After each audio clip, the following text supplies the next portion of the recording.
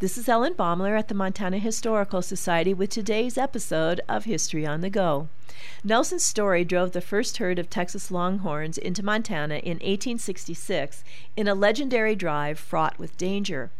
Story invested a good portion of his $30,000 fortune in gold dust on this venture.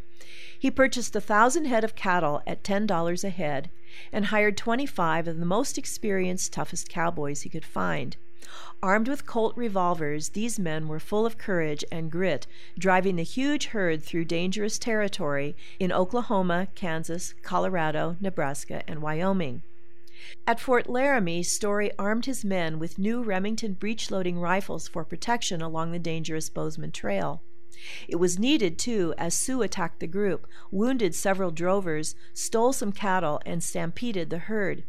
At dusk, drovers rode into the Sioux camp and in a daring raid recovered their stolen cattle.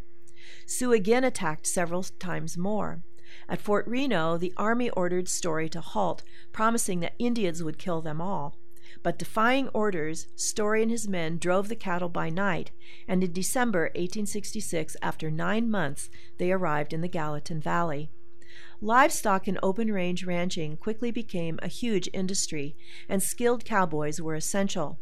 Roundups gathering the herds for spring branding and fall shipping were the pulse of the cowboy life.